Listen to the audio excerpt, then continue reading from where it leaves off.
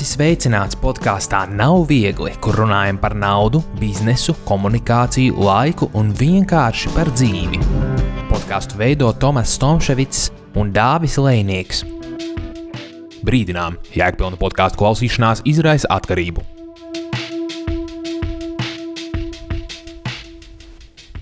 Esiet sveicināti atkal jaunā Nav viegli podkāsta epizodē. Un šodien atkal ar jums kopā ir Dāvis Lejnieks un Tomas Tomševics. Un šīs dienas temats ir kaut kas, ar ko mēs visi savā ikdienas dzīvē sastopamies, kas nav viegli. Un tomēr temats ir, kā uzsākt kaut ko jaunu. Sveiks, Dāvi! Labrīt! Čau, Tomas! Labrīt, labvakar, labdien visiem klausītājiem! Jā, laikam, man šķiet ļoti svarīga tēma, it īpaši latviešiem. Mēs nemākam uzsākt, bet mums ir jāsāk, jo nav viegli. Jā, mēs arī pirms podkāsta epizodes mazliet runājām par to, ka īstenībā jau mēs varētu to podkāstu pabeigt ļoti ātri un pateikt, vienkārši sāc. Jā, jo citādāk jau tu nevari tā vienkārši, savā tajā sulā tu domā tā kā jā, kā būs un tā un šitā, un vienkārši sāc. Mēs vispār biki pieķērāmies šīm te vienkārši sākt iepriekšējā podkāstā. Ja nedzirdēji, lūdzu, noklausies, tas tev palīdzēs, cerams. Tur gan vairāk bija ideja, kā turpināt, nevis kā sākt, bet es domāju, ka līdzīgas stratēģijas varētu strādāt arī situācijā, kad vajag iesākt kaut ko jaunu. Mēs sākām runāt par to, kā turpināt, bet mēs tikai tagad sākam runāt to, kā sākt. Mēs ejam pilnīgi no otras puses savā ziņā. Nē, man šķiet, ka viss ir pareizi, jo, redzi, man liekas, ka katram cilvēkam ir kaut kādas lietas, ko viņš jau ir iesācis darīt, un tad ir svarīgi viņas turpināt, vai saprast, kāpēc viņas nevajag turpināt, vai iegūt jaunu motivāciju, lai viņas turpinātu. Tajā pašā laikā, redzi, mēs saprotam, ka mums katram vajag sākt kaut kādas jaunas lietas darīt, uzsākt kaut kādus jaunus projektus. Un, varbūt mums šoreiz sanāca tā secība tāda, kāda viņa sanāca, runājot par lietām, kuras vajag turpināt, un saprotot, ka ir lietas, kuras vajag sākt no jauna, bet es domāju, ka arī šīs dienas temats būs noderīgs cilvēkiem, kas gan grib turpināt darīt, kas arī grib uzsākt kaut ko jaunu. Pastāst, kā ir ar tevi? Kas tev parasti attur darīt kaut ko jaunu? Esmu viens no tiem cilvēkiem, kuram man ļoti īstenībā reti interesē citu viedoklis, kad es kaut ko sāku. Jā, tāpēc es esmu ar tevi un runāju podkāstu, jo man ir pilnīgi vienalga. Tas ir ļoti labi un tas ir arī ļoti slikti. Ļoti labi, tāpēc, ka es dažreiz netieku ierauts kaut kādās domās vai idejās par citiem. Slikti, tāpēc, ka es nevienmēr esmu pārdomājis lietas. Un kas ir arī pilnīgi ok. Dažādi cilvēki, dažādas lietas. Īsāk sakot, es laikam vienkārši sāku. Kas mani attur? Parasti tie ir kaut kādi ārēji apstākļi. Dažreiz arī domas. Mēs ar Tomas parunājām, jā, domas bija viens no šeit top lietām, kas latviešus tieši attur, jo mums šķiet, ka mēs no ko nemākam, mēs neesam labi, bet tā nav. Mēs esam ļoti labi, mēs esam ļoti profesionāli. Esmu runājis ar ļoti daudziem ārzemniekiem, kuri labprātāk pieņem darbā latviešus. Tas bija Lielbritānijā, Vācijā, Dānijā. Latviešu kā darbspēks īstenībā ļoti labs, ļoti kvalitatīvs. Mēs kā cilvēki esam ideāli. Tiešām, ja salīdzinām citām tautām. Un viss, kas mūs attur, īstenībā ir mūsu pašu domas. Vismaz tas ir mans secinājums, un Tomas iespējams to oponēs tūlīt man, bet būs jau labi. Kas ir pēdējā lieta, ko tu esi jauni iesācis darīt? Ilgstošākā, nopietnākā lieta un jaunākā ir viena no tām svarīgākajām lietām, ko esmu sācis darīt, no rīta sākt celties. Un man visu laiku šķita, ka agra celšanās ir priekš veciem cilvēkiem un cilvēkiem, kuriem vienkārši nenāk miegs. Bet es esmu kaut kādā ziņā atradis tajā mieru, prieku un gatavību strādāt nākošajai darba dienai. Tā ļoti, tas tās ļoti praktiska lieta, ko es īstenībā esmu atsācis grāmatas lasīt, es nezinu, kāpēc. Ne tikai tur produktīvās un profesionālās, bet visas parastās grāmatas, un man īstenībā patīk. Ļoti forši, jauki. Un kaut kā tas vienkārši sāk, es laikam, es nebūšu tev interesants, Tomas, par šito te runāt. Kas mani attur vai kā, es vienkārši daru bieži vien. Ok, tu esi tas, kurš vienkārši sāk. Es vienkārši sāku, tā kā es laikam esmu viens no tiem problēmu gadījumiem, kad nevis man ir grūti sākt, bet man ir grūti to turpināt. Ka tās domas sākās, ka tā kā ko kāds pārdomās. Tu zini, laikam. Nē, labi, tad jau priekš tevis vairāk laikam bija iepriekšējais podcasts. Tomas, ko tu esi tagad sācis? Ko esi kaut kas jauns? Ko es esmu tieši tagad sācis? Es esmu sācis podcastu Nav viegli. Šī jau ir 5. epizode kopā ar Dāvu Lēnieku. Tā viena lieta, ko es esmu sācis dzīvē, diezgan daudz jaunumu, tā vai pateikt. Tu sāku hokeju spēlēt, to jau es teicu. Jā, tu sāki dzīvot Rīgā? Sāku dzīvot Rīgā, jā. Daudz visādas pārmaiņas dzīvē, tāpēc nav tā, ka... Un vēl esmu sācis kaut kādus pāris tādus projektus, kas jau ir jau tādā procesā. Tāpēc tā grūti pateikt, ka viņi tikko sākti vai kaut kā tā. Bet domājot par to, kas tad ir tie galvenie attaisnojumi, ko cilvēki saka, kāpēc viņi nesāk vai kāpēc viņi nedara lietas. Viens ir noteikti bailes, par ko tu jau runāji. Bailes no tā, ko citi domās. Un tas kaut kādā mērā sasaistās arī ar otru, kas ir zināšanu trūkums. Vai tas zināšanu trūkums ir iedomāts, vai viņš ir īsts. Tad ir tāda lieta kā nauda, par kuru mēs arī runājām vienā no podkāstiem, bet šajā kontekstā tā nauda drīzāk būtu tas, vai sākot šo lietu, vai mēs viņu varam pavilkt finansiāli, vai viņi mums pārāk daudz neizmaksā, vai arī otrs variants, ja tad ir kaut kāda jauna darba iespēja vai kaut kāds savs bizness, tad ir jautājums, vai tas bizness spēs mani uzturēt, vai tur es iegūšu pietiekami daudz naudas.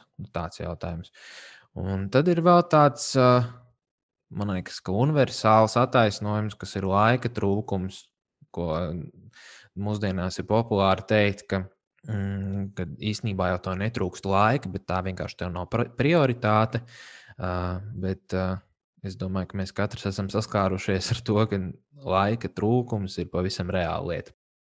Lūk, un tad ir jautājums, kā tad ar to visu cīnīties, kā ar to tikt galā.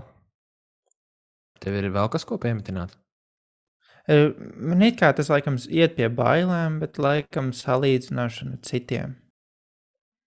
Tas ir viedoklis salīdzināšana, ja? Nē, tā kā, Nē, viņi savā starpā pārklājas arī tas pats zināšanu trūkums. Nē, es tieši domāju par sociālajiem tīkliem, kā tas ietekmē mūsdienās ļoti, ļoti daudz jauniešus vai vispār cilvēkus, kuri saskatās sociālos tīklus, un mums šķiet, ka es jau neesmu tā kā tas cilvēks, es to nevaru, bet kad tā kā saskatās, sadomājās to sociālos tīklus un līdz ar to salīdzina sevi ar kādu citu, vai salīdzina savu to dzīves stāstu ar kāda cita.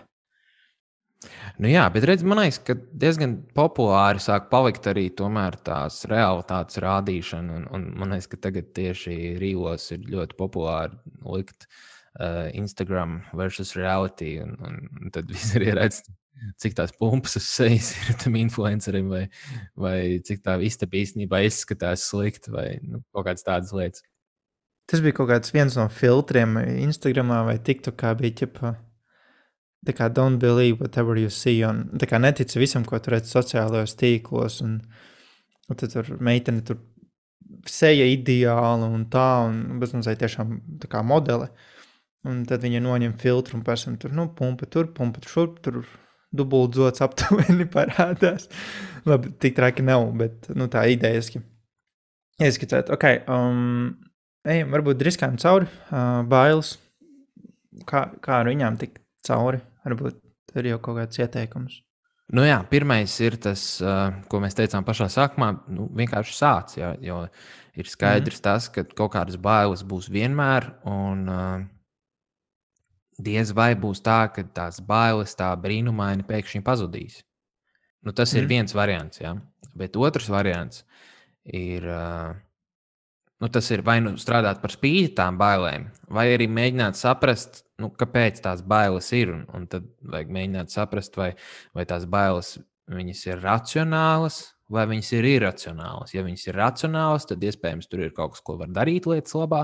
Vai arī, ja tu saproti, ka tu baidies tāpēc, ka tu nezini kaut ko, vai arī tu baidies nokļūdīties. Ja? Pirmajā gadījumā ir kaut kas, ko tu vari darīt, tu vari mācīties un mēģināt izprast lietas, lai tomēr būtu zinošāks. Bet, ja tev ir bailes vienkārši kļūdīties, visdrīzāk, ka tu kļūdīsies. Tas notiek ar visiem, tas ir normāli. Tu sāki runāt un sāk domāt par racionālām lietām. Un reāli bailēm, un viss ir kārtībā, un šeit tas ir cilvēcīgi. Ja tu nebaidies, tad kaut kas nav kārtībā ar tevi. Bet tu sāki runāt un sāku atcerēties par vienu lietu, ka tu teici par tām racionālajām un neracionālajām. Un, ir rakstīts, ka cilvēks, kurš uzvar karā, cilvēks, kurš iet karā, viņš vienmēr apskatās, kas viņam ir. Teiksim tā, ja tev pretī tur ir 1000 cilvēki un 100 kara zirgi, tad varbūt ar saviem 100 karavīriem un 2 kara zirgiem neuzvarēsi. Tas ir neloģiski. Tā kā, es domāju, ka bailes racionālās ir tas, ka tu nevari uzvarēt un kā risks, tā kā pamatots uz cipariem, pierādījumiem un tā. Un tad ir neracionāli, protams, tas ir jāpārbauda, un tur nedrīkst būt, ka, 99,9% iespējamība, ka viss būs ok, bet tu baidies, jo ir 0,01% iespējamība, tātad tas ir viens no 100,000 gadījumiem, kaut kas slikts var notikt. Un tā ir savā ziņā neracionāla baile. Man tā vismaz šķiet. Saproti, tu sastopies ar jaunu, galīgu situāciju. Un ir skaidrs, ka pilnīgi jaunā situācijā tu nevari būt profesionāls. Tu nevari visu zināt, kas notiks. Un ka kaut kāda neizdošanās var notikt. Un nekad nebūs tā, ka viss 100% izdosies vienmēr un uzreiz. Bet tas nenozīmē, ka tu tagad saki par sevi, ka tu esi neveiksminieks. Bet tu vienkārši pieņem, ka tas nav viegli. Ok, tātad mēs paņemam, saprotam racionāli, neracionāli. Ir tādas lietas kā bailes no kritikas. Varbūt tev ir kāda recepte, kā tikt pāri. Es teiktu tā, ka kritiku arī vajadzētu iedalīt 2 daļās. Es pēc nesen darbā saņēmu foršu kritiku, vai daudz. Tur bija sarakstīts Wordā, un es paņēmu, izrakstīju visas lietas un atzīmēju, kuras ir pamatotas. Tā kā, lietas, ko es varu mainīt. Kuras ir konstruktīvi uzrakstītas, kuras nav emocionālas, un tad es izrakstīju, atzīmēju lietas, kuras ir neracionālas un emocionāli uzrakstītas. Lai tu neieslīgti detaļās, tur viens no tiem atsauksmēm bija, abas ir negatīvas, tātad viena negatīva atsauksme ir Dāvis nav iemācījies tādu un tādu programmu, vai tādu un tādu lietu, vai nezinu. Un viss ir ok, tas ir fakts. Es, Dāvis, nezinu to. Ko es varu darīt? Es varu mainīt to, kas nezinu. Arī tas ir darba gadījumā, tātad es saprotu, tas ir mans darba pienākums. Un tas ir ok, ja tas nav mans darba pienākums. Es nedaru lietas, kas nav manā darba aprakstā. Es neeju labot elektrības vadus, ja es neesmu elektriķis. Viss ok. Un tad otra atsauksme bija, Dāvis nebija sasniedzams un kaut kas tika izdarīts. Kaut kas neatceros precīzi, bet tas bija salīdzinoši emocionāli tā atsauksme. Ok, es nebiju sasniedzams. Es no fakta zinu, arī ar loģisko prātu pieejot, es no faktu zinu, ka 95% gadījumu esmu ļoti ātri sasniedzams. Ja es neatbildu pa telefonu, vai uz īziņām, vai e-pastiem, vai nu ar mītingu, vai vēl kaut kas. Un viss ir ok. Un es vienmēr neesmu sasniedzams. Bet cilvēks uzraksta to, ka tas ir pasaules lielākā problēma un viss ir slikti. Un tad ir bailes par kritiku. Nu, es domāju, ka tam jāpieiet konstruktīvi, ka mēs neesam ideāli, mēs neesam roboti, mēs esam emocionāls būtnes. Mēs varam būt tikai vienā vietā vienlaicīgi. Līdz ar to man šķiet, ka ir ļoti konstruktīvi jāpaņem šīs te kritika. Ka nedrīkst būt, ir jāsaprot atšķirības starp emocionālu un konstruktīvo kritiku. Es sapratu, ka man īstenībā izdalījās vēl viens atsevišķs punkts, kas mums traucēja uzsākt kaut ko jaunu, un tas ir perfekcionisms. Un tas perfekcionisms diezgan daudz man ir traucējis. Man liekas, ka visu vajag izplānot un visu vajag uztaisīt tā, ka tas ir perfekti. Ja? Bet perfekcionisms nav uz beigām? Tad, kā tu visu gribi nobeigt ideāli, nevis uz sākumu. Nē, tas ir arī uz sākumu, jo saproti, es nevaru nemaz iesākt, ja man nav izplānots viss, ko es darīšu tālāk. Vai nav perfektā situācija? Vai nav perfektā situācija. Un te ir arī kaut kādas lietas, kas esmu pierakstījis, kas man ir palīdzējis. Un ko es joprojām cenšos kaut kādā veidā īstenot, lai tomēr varētu kaut ko iesākt. Un tas pirmais ir, ka nevajag uzreiz izplānot pilnīgi visu. Un kāpēc? Tāpēc, ka nevienmēr mēs sākumā jaunā situācijā sapratīsim, kā tas beigu rezultāts izskatīsies. Un jāsaprot, ka tas projekts vai jebkas, kas tas ir, tas jaunais, viņš laika gaitā attīstās, un tu saproti, kā būs labāk to darīt. Ir ok vienkārši pamēģināt. Man liekas, tas ir tas, ko mēs esam izdarījuši ar šo podcastu, kad mēs mēģinām, mēs darām un ejam uz priekšu. Un vēl viena tāda lieta - sākt tur, kur tu esi. Negaidīt, kad mainīsies kaut kādi apstākļi, vai kad tu nonāksi kaut kādā perfektajā vietā, vai lokācijā, vai pēc gada, vai tad, kad man būs daudz naudas. Bet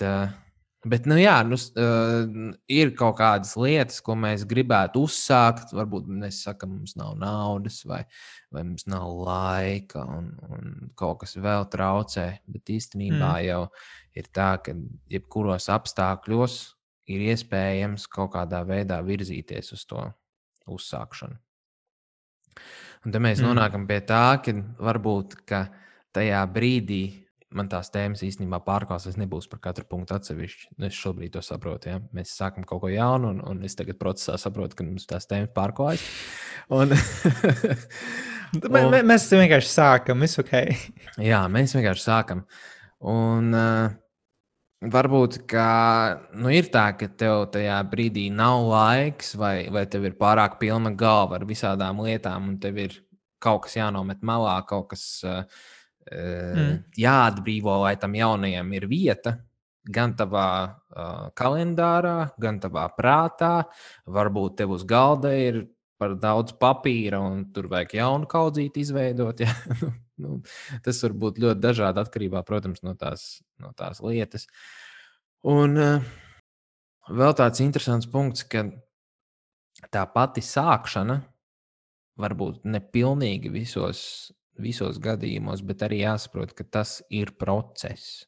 Sākšana ir process. Tas nav sākuma punkts A, un tad mēs ejam tālāk, bet ir kaut kāds plānošanas process, ka tu par to domā, ka tu apsmadzeņo, kā būtu labāk darīt, un tad ir kaut kādi pirmie soļi, un tad tu vari teikt, ka tagad es esmu iesācis. Jā. Kā mēs, teiksim, par podkāstu, kā mēs sākam podkāstu. Tomas uzrakstīja Dāvim, Dāvis atbildēja, tad mēs izdomājām, par ko tad mēs runāsim pirmajā reizē, tad mēs rakstījām, jautājums, kur sākās podkāsts, tad, kad mēs viņu nopublicējām, vai tad, kad mēs viņu sākām rakstīt, vai tad, kad es paprasīju to, vai mēs taisīsim podkāstu, vai ne? Kaut kāds tas inerces princips. kad kā tas mazais pirmais solīts, viņš tā kā lejā no kalna. Tu sāc iet pirmo, un tad tā jau tu tā lēnām krīt uz leju. Nu šeit varbūt tu vēl vari saprast, ka tu to pirmo soli uzliki, ja, no kalna. Bet iedomājamies, ka nevis tu liec soli, bet ripo lavīna. Jā, jā. Kurā brīdī viņi ir lavīna, ja? Kurā brīdī viņi sāka būt lavīna? Pie pirmās sniegpārsliņas, tad, kad viņa...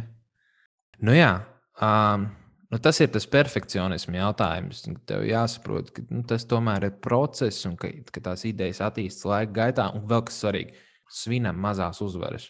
Tad, kad ir kaut kāds milestones, jeb pieturpunkts pirmais sasniegts, tad nosvinam to. Un runājot par pirmiem milestoneiem, 5. sērija, mums šajā vietā uzliks aplausus.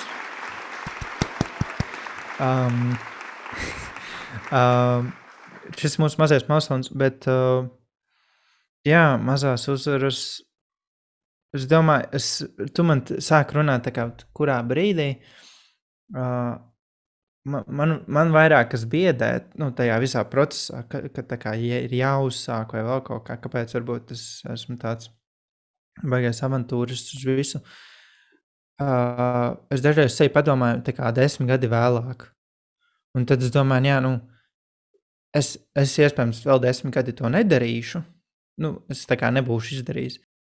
Un es domāju, vai tā lieta būtu kaut kas tāds, ko es labprātā būtu gribējis izdarīt. Šajā gadījumā tas ir podcasts. Es nekad to neesmu darījis, Tomas to nekad nav darījis. Kāpēc nepamēģināt? Kur tas viss vedīs, ko tas nozīmē man, ko tas nozīmē Tomasam? Vai mēs vispār to izbaudīsim, jo dažreiz man šeit, ka ir tas vairāk tajās filmās un seriālos, kur sieviete vai vīrietis, viņi kaut ko sūdzās par savu dzīvi savos 40 gados, tad, kad viņiem jau 4 bērni, un viņi saka, es nožēloju to, kas nepaliku neaizgāju uz augstskolu un nekļuvu par NBA spēlētāju. Un tādā tonī. Un bet kas traucēja? Tu biji tur, tu varēji to darīt. Tā kā, ka dažreiz ir jāpaņem šīs iespējas angliski tas mazliet citādāk, bet vienkārši jādara. Ja ne šodien, kā tad? Rītdien? Un kā Tomas teica, ar kaut kāds pirmais solis tas ir, kurš ir tas solis, tu nezini, bet ar kaut ko ir jāsāk. Un tā viena lieta, ko es noteikti paskaidrošu un pastāstīšu kaut kad vēlāk citā podkastā. Tas bija uz 26. decembri vai 27. Vienkārši es 12. naktī man nenāca miegs. Un es domāju, ja es šo lietu neuzrakstīšu vai neizveidošu, kā tas mainīs manu dzīvi? Vai es būšu priecīgāks, vai es būšu laimīgāks? Šī lieta jau manā prātā jau ir, man šeit bija kādu gadu, burtiski. Vai pusgadu. Un es domāju, kāpēc ne tagad? Kāda šī, vai tas ir 1. janvāris, vai 27. kaut kāds decembris, pusnaktī. Es izkāpu no gultas, piegāju pie datoru un sāku darīt. Pirmā lieta īstenībā bija totāls izgāziens, bet es kārtībā turpināju darīt. Iedomājies, ja tu esi burtiski tiešām pēc 5 gadiem, vai tu nožēlos? Nē, super, nedari, nevajag. Nožēlosi, kā būtu bijis, ja es būtu sācis savu to mazo lietu vai hobiju vai ko. Nevajag. Nedomā daudz. Dari. Nav viegli. Gribētu šajā brīdī, lai jūs redzat Dāvi seju. Bet vēl viena lieta, kas noteikti var palīdzēt, man liekas, ir līdz cilvēku, uzticam cilvēku atbalsts. Piemēram, šajā gadījumā mēs sametāmies kopā ar Dāvi. Nevienmēr tas ir mentors. Šajā gadījumā mēs sametāmies ar tevi kopā, izdomājām, taisīsim podcastu. Un tad mēs viens otru, var teikt, stutējam, ja? Lai tad, kad vienam apnīk, tad otrs īstenībā 5 epizodes tikai, bet mēs jau stutējam viens otru. Tā kā skatīsimies, kā ies tālāk. Bet, jā, vai nu sāc tu? Es domāju, tad, kad mēs abi nopirkām mikrofonus, tas jau bija tā kā jau nolemts. Ok, šitas iet uz ilgtermiņu. Nu, tātad, ko es gribēju teikt, vai nu sāc to kopā ar kādu, vai izstāsti kaut kādiem uzticamiem draugiem, kam tu uzticies, kas varbūt tev ik pa laikam pajautās, hei, kā tev iet ar to lietu, vai kaut kas virzās. Tā. Ja tev ir daudz sekotāju Instagramā, un tu gribi palielīties, un gribi, lai viņi tev ik pa laikam prasa, tad tur noteikti var arī izstāstīt saviem sekotājiem Instagramā. Ja? Vēl viena lieta, jau Dāvis jau teica par mentoru. Bet tas var būt ne tikai mentors, tas var būt kaut kāds kurs, kur tu ej tajā virzienā un kaut ko mācies jaunu. Tā var būt kaut kāda citu cilvēku atbalsta grupa, kur tu vari mācīties un pieaugt. Un kas ir interesanti, man liekas, tad, kad tu padalies ar kaut kādu savu ideju vai domu, tā doma bieži vien var iegūt kaut kādus negaidītus pavērsienus. Tu vari iegūt varbūt kaut kādus jaunus kontaktus, jo kāds ir dzirdējis, ka tu darīsi šito lietu, bet un tad kaut kur viņš citur dzird, ka kāds par to interesējas, vai arī vēl kāds grib to pašu darīt, ko tu, un tad var saslēgties kaut kā pilnīgi citādāk tā lieta. Izņemot, ja tas ir tavs biznes, un tas otrs cilvēks ir tavs konkurents, tad varbūt ne. Jā, varbūt. Jā. Nezinu, nav tāds pieredzes. Es laikam viennozīmīgi gribētu teikt, ka ir jābūt ar cilvēkiem, kuri ir līdzīgi domājoši kā tu. Varbūt tā ir tikai viena lieta. Personīgi man tas ir dažreiz grūtāk. Manā vecumā, manā dzīves situācijā, manā posmā Cik vecs tu esi? Gana vecs. Ceturdaļ gadsimts. Nē, tu iekāpš 26 gados septembrī. Labi, tas nav tūlīt. Pusgads. Man šķiet, ka ir ļoti svarīgi to, ko Tomas teica pēc cilvēkiem, kuri tev ir apkārt. Un ir jāmeklē, vai ir jāatrod, ir jāmeklē grupas, kaut vai sociālajos tīklos, ja tas nav tavā tādā reģionā, pietiek kaut vai ar sociālajiem tīkliem, kur tu atrodi domu biedrus. Angliski teiciens, viņš varētu tagad neiztulkoties pareizi. Putni ir līdzīgu spalvu, tā kā tusē kopā. Teiksim tā, to, ko es pamanīju pie tiem pašiem influenceriem. Influenceri tusē ar līdzīgiem influenceriem. Tas bija speciāli novēroju pie influenceru mammām. Bija viena influencera ielika, un jā, mēs tur ar draudzenēm tusējām. Un ja tā paskatās, vēsturiski, šie te cilvēki pirms Instagram jau bija draudzenes. Jā, un īstenībā tu vari teikt, ka viņas varbūt ir konkurentes, jā, šobrīd. Tajā pašā laikā ir skaidrs, ka viņiem tā auditorijas daļa pārklājas, un varbūt tieši tāpēc, ka viņi kopā kaut kādas lietas dara. Un tad tur sekotāji pienāk klāt, un tur no vienas puses, no otras puses, un beigās sanāk kaut kas daudz, daudz labāks. Vai ne? Un tad vienu otru stutē. Jā, un īstenībā šajā kontekstā par to cilvēku atbalstu es aizdomājos, mēs te vienu punktu izlaidām par savu pašu domu atbalstu, varētu teikt. Kad tu domā par to lietu, un tu, ja mēs runājam saistībā ar bailēm, ka tu nedomā par to savu jauno ideju negatīvi. Tu vienkārši kontrolē. Lai tu neieslīgst tādās domās, man nekas nesanāks, man nekas neizdosies. Vai arī otrs variants, es gribu darīt šito lietu, jo tā lieta man iet slikti. Tas viss ir caur tādu negatīvismu. Tāds tipiskais depresīvais latvietis izklausās. Baigi interesanti, es nebiju tā aizdomājos. Ja tā tagad padomāju, jā, tā laikam arī ir. Filtrē, ko domā. Jā, ja tu savā galvā vari sev pateikt, hei, es atkal domāju par to tādā veidā, varbūt, ka nevajag. Pirmais jau ir, ka tu vienkārši uzliec sev filtru. Filtru. Vai tu domā, tā kā es vairāk par to nedomāju darīt kaut ko citu tajā brīdī, lai tu tā kā aizietu prom no tās ideju līnijas, lai tu to pārtrauktu. Un, teiksim tā, man ir ideja par to, ka es darbā daru visu neprofesionāli.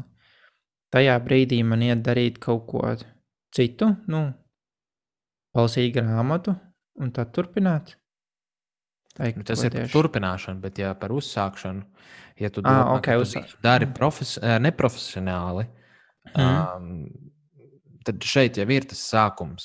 Kad tu saproti, tu esi sākuma stadijā, un neviens nepiedzims profesionāls. Ko? Tu vari iemācīties tikai un vienīgi darot, un jo tu vairāk darīsi, jo tu profesionāls kļūsi. Jā, taisnība. Jā, Bills Gates nepiedzima ar Microsoft licenzēm rokā. Jā, tas ir tas stāsts par varbūt ne citu viedokli, bet par kaut kādām bailēm, ka tu neesi pietiekami labs. Bet, tas jau kaut kāds uz pašvērtējumu iet. Tas iet uz pašvērtējumu. Es viņu pierakstīju pie bailēm.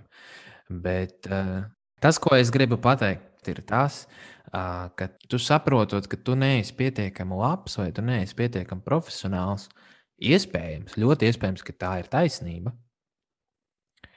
Bet tu dari kaut ko jaunu, un tev ir iespēja mācīties, un tu mācies tikai darot. Un otra lieta, par ko mēs jau runājam, tu meklē atbalstu, tu meklē kursus, tu meklē mentoru, un tev ir iespēja tajā pieaugt, ko tu dari. Ok. Tātad, labi, mums īstenībā palika vēl nauda, bet īstenībā ir tā, ka par naudu man nav baigi daudz ko pateikt. Tā ir tāda individuāla lieta. Es nezinu, vai tev ir kaut kas, ko teikt. Es teiktu, atšķirībā vai šī lieta, vai tas, ko tu gribi sākt, piemēram, ja es gribu sākt lasīt grāmatas, nevienmēr vajag naudu. Ir bibliotēkas, ir Facebook grupas, kur var dalīties ar grāmatām. Ja es gribu sākt biznesu, kā man vairāki bijušie un esošie uzņēmēji pateica, naudu vienmēr atradīs. Man dīvainākais to, ka man dažādās situācijās vienmēr tieši tāda tipa cilvēki teikuši, naudu vienmēr atradīs, nauda vienmēr būs. Viss ir kārtībā, bet šķiet tas ir bet tas fenomens parasti, man liekas, ļoti ir loģiski. Tas, ka to parasti saka tādi biznesmeņi, kuriem ir daudz naudas. Nē, es pamanīju. Nē, vispār nē. Man vecākiem bija uzņēmums, tas nav slēpjama lieta, un vienmēr man mamma teica, vai tētis, vienmēr nauda atradīsies. Vienmēr var, ja tā ir gana liela prioritāte, izdomās veidus. Noteikti, tas ir cits temats, bet par naudu, jā, es domāju, ka, ja tas ir jauns biznes, nelikt ar abām kājām, ja tev ir jauna ideja, nesāc no nulles, teiksim tā. Ja tu strādā, nezinu, par IT, manā gadījumā, esmu IT, es tagad neizdomāju, siežu prom no darba, būšu kā pašnodarbināta persona, un kā pašnodarbināta persona iešu un piedāvāšu pilnīgi jauniem klientiem savus pakalpojumus. Lai tas būtu mazāk sāpīgi, man ir palēnām tā kā bezmazliet jāstrādā vienu brīdi ar 2 darbos.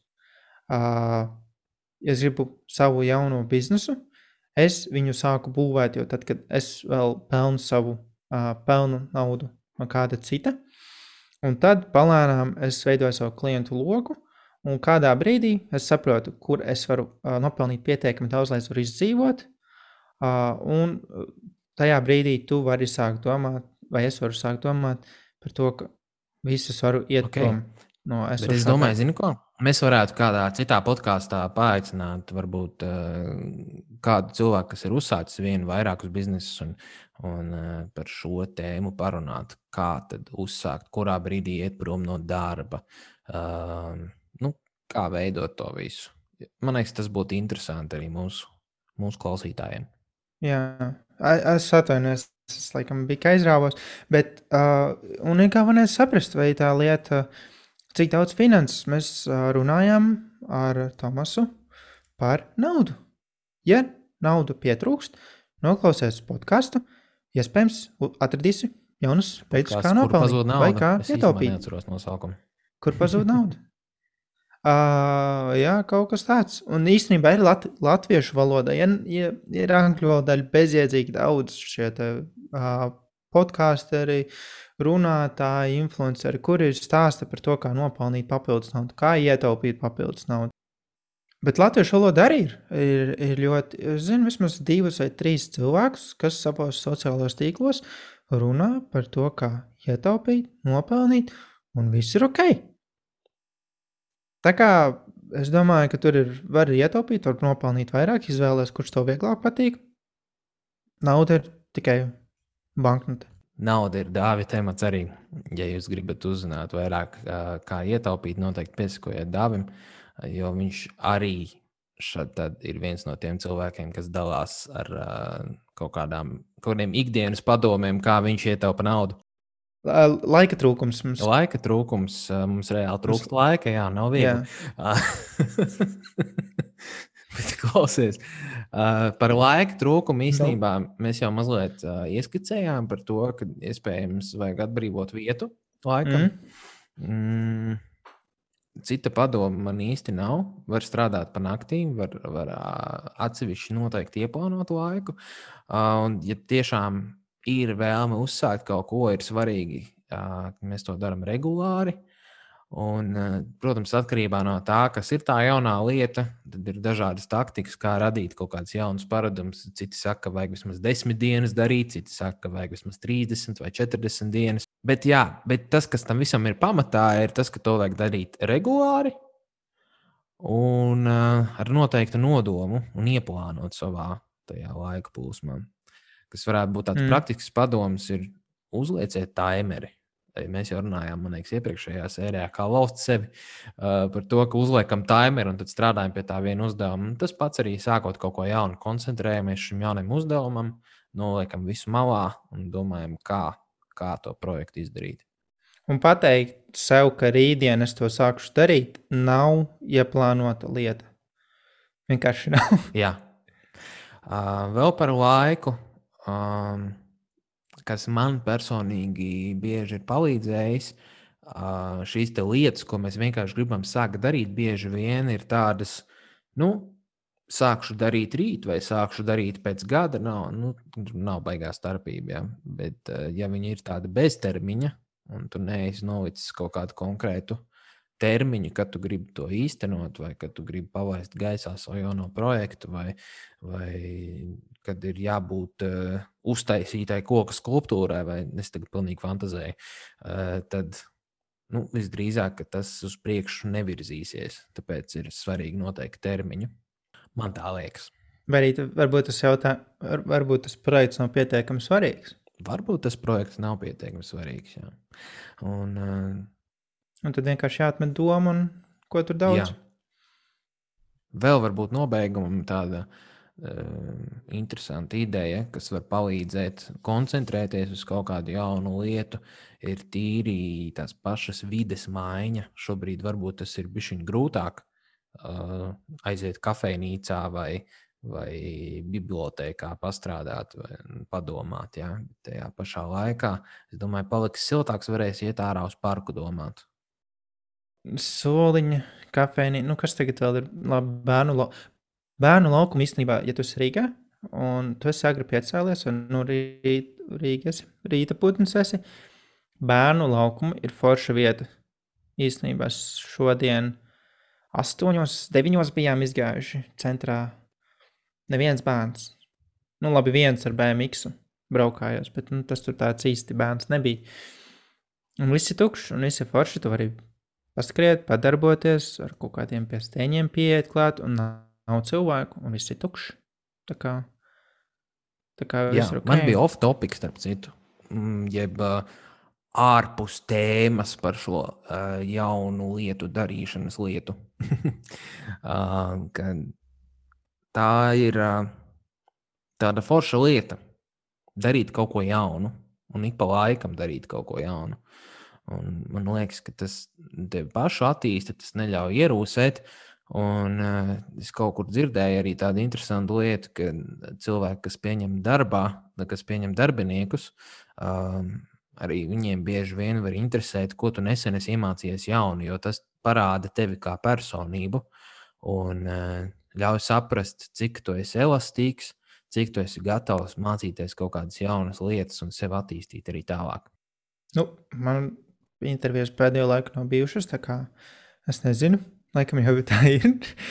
Ja jau Tomas tā saka. Ne, katrā ziņā pēc tam, kad es šo uzzināju, man liekas, ja man būtu jāpieņem darbā cilvēks, es noteikti viņam pajautātu, kas ir pēdējā jaunā lieta, ko tu esi iemācījies vai darījis.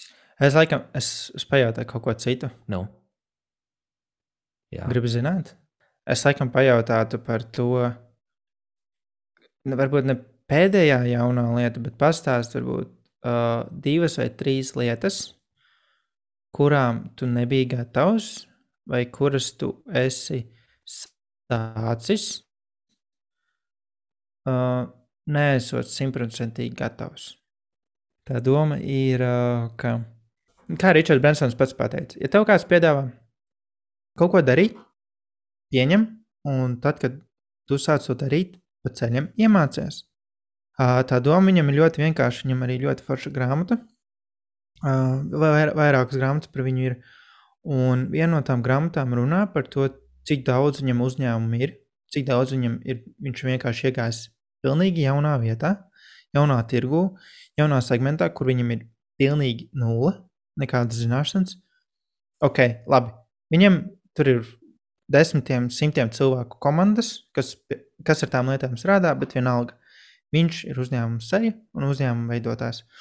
Tātad, tā doma, ko es pajautātu, būtu, ko tu esi pēdējā laikā darījis, kam tu neesi bijis gatavs, kur tu neesi bijis gana gudrs, gana zinošs, un varbūt kā tev tas izdevās, pie kāda secinājuma tu nonāci, vai kā tas beidzās. Bet tas principā ir tas pats jautājums, ko tu esi jaunu darījis. Viņš ir mazliet konkrētāks. Jā. Nav. Viņš ir konkrētāks. Jā. Teikt tā. Labi. Šodien mēs runājām par to, kā uzsākt kaut ko jaunu, kā tikt galā ar kaut kādiem galvenajiem attaisnojumiem. Bet tā īsā atbilde ir vienkārši sāc. Mēs varam ieskicēt mazliet par to, par ko mēs runāsim nākamajā epizodē, kas mazliet saistās ar šo visu, vai ne? Nākošais mēs runāsim par laiku. Un iespējams pēc tam mēs runāsim par naudu. Tā kā, ja tu klausies šo kaut kad pēc pusgada, paskaties mūsu Spotifyos, Apple podkastos, Android podkastos un visur citur, Podbeamā un apskaties mūsu vēsturi. Ja šis interesē, liels paldies, ka klausies. Es ceru, ka šis tev noderēja. Jā, ieliec īstenībā Instagramā selfiju vai bildi, kur tu esi tajā brīdī, kad tu klausies savu podcastu. Un ieteiko mani vai Tomasu. Mēs labprātāk to redzētu. Un mēs labprātāk pasmētos, kur katrs klausās kaut ko. Tiekamies pēc 2 nedēļām. Čau! Pēc 2. Vislaba!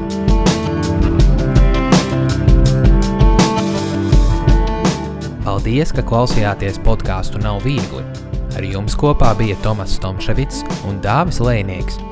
Priecāsimies, ja padalīsieties ar šo podcastu un klausīsieties mūs atkal.